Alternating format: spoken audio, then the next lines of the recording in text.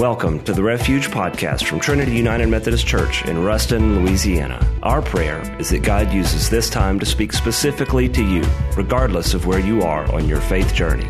We'd like to also invite you to worship with us every Sunday morning at 10:45, either in person or online at www.trinityruston.org. So we continue today our third verse listening. sermon series, and we are going to be in the book of John. These are kind of obscure passages that we don't preach on a whole lot. And so our scripture reading today is John 12, 9 through 11. So if you have your Bibles, I invite you to open them, and it will also be on the screens. John 12, 9 through 11. Hear these words. When the great crowd of the Jews learned that he was there, they came not only because of Jesus, but also to see Lazarus, whom he had raised from the dead. So the chief priests planned to put Lazarus to death as well, since it was on account of him that many of the Jews were deserting and were believing in Jesus. Kind of a interesting story. Any of you ever heard that story before of a hit being put out on Lazarus? Y'all familiar with that? It wasn't something that I had ever really caught before doing this series, but maybe if you don't know the story, you know the backstory. At this point, the religious leaders are fed up with Jesus. He continues to elude and confound them, and he's repeatedly stepping out of the boundaries of what is acceptable behavior for a rabbi. Claims are being made that not only is he a great teacher, but that he is the very Son of God. And daily his popularity is growing as he continues to heal and to teach and to serve the people in all the different areas around the Sea of Galilee. And now this has happened. He has actually brought a man back from the dead, and it's just too much. And so this plot begins to form to not only kill Jesus, but also to kill the talking miracle named Lazarus. In fact, I heard a rumor that they made a movie out of it, and there's a trailer for that.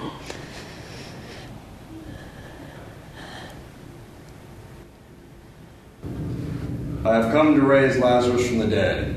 He shall be with his sisters soon.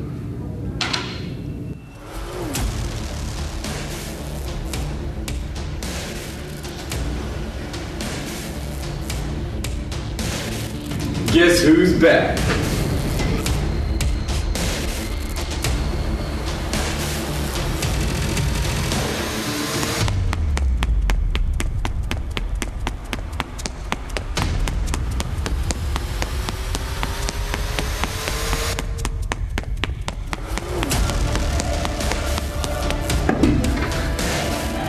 Have you heard about Lazarus? Yes, and I want him dead.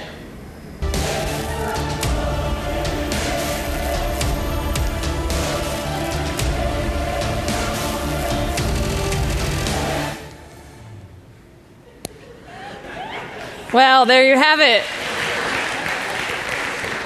I'm sure that's exactly how it happened. Isn't it interesting, though, film clips aside, that the moment Lazarus becomes a living testimony for the power of Christ, he becomes a marked man. But what is he marked by? What are all of us who are believers marked by? Well, first and foremost, we're marked by Christ. We're marked by the waters of our baptism, from the moment of our profession of faith, where we went from sure and certain death to spiritual resurrection and a hope of eternal life. And that is really a beautiful and powerful thing. There is no greater witness than one whose life has been completely turned around and transformed by Jesus. When a person becomes a living testimony, I hope that you are one such person. If not, maybe you know people like that who you just kind of stand in awe in. It has changed everything for them to be in relationship with Jesus. But there's also something else that happens, another way in which we are marked when we begin to proclaim our willingness to work alongside Christ to battle against the spiritual forces of wickedness and the evil powers of this world. the spiritual forces of wickedness don't really care too much for that. And so we become marked in a different way. Paul reminds us of this in Ephesians 6, 10 through 12. Listen to these words. Finally, be strong in the Lord and in the strength of his power. Put on the whole armor of God so that you may be able to stand against the wiles of the devil. For our struggle is not against enemies of blood and flesh, but against the rulers, against the authorities, against the cosmic forces of this present darkness, against the spiritual forces of evil in heavenly places. Did you catch that? Our struggle is not against other people, although sometimes people are tools for the devil. And sometimes we engage in fighting with one another. But our struggle really isn't about that. Our struggle on a whole other level is this eternal struggle as we fight against the spiritual forces of wickedness. What in the world is that? Paul is saying that there are cosmic forces that we can't see. That maybe there is something more behind the turmoil and the temptation and the chaos and the strife that is visible to us in this world. I think recognition of this is essential if we're going to take seriously our role to fight the good fight and to not be sidelined by the very forces whose job it is to take us out. Because let me tell you something. There is nothing more these forces hate than a person who is on fire for Christ, who is a living testimony to his power and his grace. And they will go to great lengths to distract you, to entertain you, to tempt you, to lie to you, to shift your focus, to dull your senses, to shake your confidence, and to destroy your credibility. Because evil's duty really is to move us away from truth and life. Whatever it takes to diminish our ability to stand as a living testimony. And I tell you this because I am a person who wrestles demons for a living. Now, that was not in the brochure when I was going to seminary. In fact, as I was being recruited in high school and later in college, it was all about going and visiting the sick and going to pray over new babies and sometimes going to meetings and getting to preach on Sunday, all these kind of things, getting to work with youth and kids. And I didn't realize the full weight of what it was that as a Christian I was taking on and in fact had taken on at my baptism. I didn't know. And then, recently, I was reminded of that great truth when a friend of mine who was also a pastor in this conference in South Louisiana, who has wrestled with the demon of depression for some time, died. And it shook my confidence. Me and all of the clergy and the people who knew him, we knew he had been fighting against this demon. But we didn't anticipate that he would lose in the way that he did. And I haven't yet figured out how to reconcile that, but it did make me more aware than I ever have been that we are marked as Christians, that we fight on many levels in this world. And oftentimes we are so unaware of the secondary battle that is going on. C.S. Lewis wrote a little bit about it in Screwtape Letters. I would recommend that book to you if you've never had an opportunity to read about it. And I would be a liar if I said that if I didn't say that there weren't some days that these gnarly little demons, whatever you want to call them, whatever that force is, if it didn't sometimes get the best of me and sometimes knock me down, have me kind of staring at the wall, wondering what in the world I'm going to do, feeling a little bit defeated. I think all of us who wrestle with them long enough have those days. Pastor Jeremy Myers teaches that in Paul's day, in Greco-Roman wrestling, there weren't all the elaborate rules that we have nowadays in our wrestling matches. There was only one rule to winning, and that rule was you had to be the last one still standing on your feet. And in a similar way, when we stand up against evil and injustice, the call on our lives is to stay on our feet, even as we wrestle. There are going to be days when we get thrown to the ground, and that's okay. And there will probably be days when we're huddled in a corner, and that's when we call a friend. God doesn't expect us to do this alone. He gave us this incredible community. That's part of our vows too, that we stand with this community of faith who helps us do this holy and important work. And sometimes we have to help each other get back on our feet and stay on our feet, to stay standing. And then we try not to get knocked down again. We try to learn the lessons that we need to learn so that next time when we face that, we know what to do. But always remembering that there is a spiritual element to every aspect of our lives.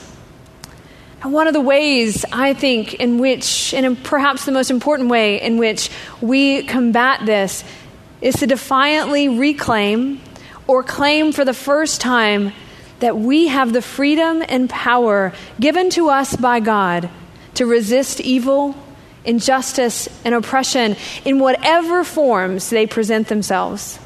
And let me tell you, they present themselves in all kinds of forms. Sometimes we think about evil in this grand scale, the big things that happen that are obviously very evil. But evil is much more subtle than that. It comes in small ways and unexpected ways and gets a foothold sometimes in our lives before we're even aware of it. And one of the favorite groups, I think, that sometimes those forces like to use are religious people, which is really kind of an interesting thing to me. You see it in the story of Lazarus, when it is the religious leaders who put a hit out on Lazarus and on Jesus. They basically are going to take their lives. Now, these are not bad people. These are folks who their whole lives have studied the Word of God. They've dedicated everything they have to following Him. These religious leaders have sacrificed again and again and again. And yet, in this particular moment in history, they're being used. They're being used to carry out something that is not of God. They're being used by the darkness to try to put out a bright light that has come. And they don't even see it because they believe that they are working on the side of good. And I think that's one of the ways that sometimes it can be particularly deceptive and tricky to discern on which side we stand. And so one of the ways that we do this is we look to Christ. We look to His life and the ways in which He battled these demons in His day. In His life, one of the things that you constantly see is prayer. He is taking time, always, from the time He's very young, to separate Himself for a little bit and to go and be in conversation with God, to recenter Himself and to take some time to set Himself apart. And then you see Him, even from the age of 12, studying the Word of God. You find Him, he got lost. Remember, when he wasn't really lost, he was in the temple, and he was debating back and forth with the religious leaders then about the Word of God. He knew it well, and he didn't just know the words. He knew what it meant because he studied it. He lived it. And so that's one of those things that we are called to do. It is a great tool of ours. And then he surrounded himself with a community of faith. He always had people around him, except in those few moments when he separated himself to go and pray. But he immediately, when he left his family's house, began gathering a community who would travel with him and be his companions. And they kept him company. They helped to listen. They were a place to bounce ideas off of. They prayed with him. They fought these good fights alongside him. And so we too are called to do that, to find those people, our people, who will encourage us and nurture us and strengthen us and challenge us to go deeper in our faith, to remember that we don't fight this alone and we shouldn't try to fight this alone. I think when we become isolated, which sometimes we tend to do when we're confused or we're ashamed or we're hurt, we kind of separate ourselves completely and not in a positive way, not to go off and pray. And that is a place where we enter into a very dark night. And so it's important to stay in it and to find those people who will stay in it with us. And then one of the things that Jesus did so well is he remembered who he was and who he was not. It would have been so easy for him to get sucked into the hype surrounding him with all of those who just adored him and followed him everywhere and wanted to make him king of all. But he had to remember that wasn't his mission. And sometimes in the subtlety that is evil in this world, we forget who we are. And we get sidetracked. And we buy into lies about our identities that we were never meant to take. And so we have to stay focused and remember who we are. We can't let defeats define us. That's one of the things that Jesus also did. He would go into towns, and sometimes they were glad he was there, and sometimes they ran him out of town. Sometimes they tried to kill him before he left town. And so he could have allowed that to bring him down, but he didn't. He stayed focused, and he didn't let those defeats define him. And so we're going to have highs and lows in our faith walk. We're going to have moments when we try something, and we try so hard, and it doesn't go like we expected.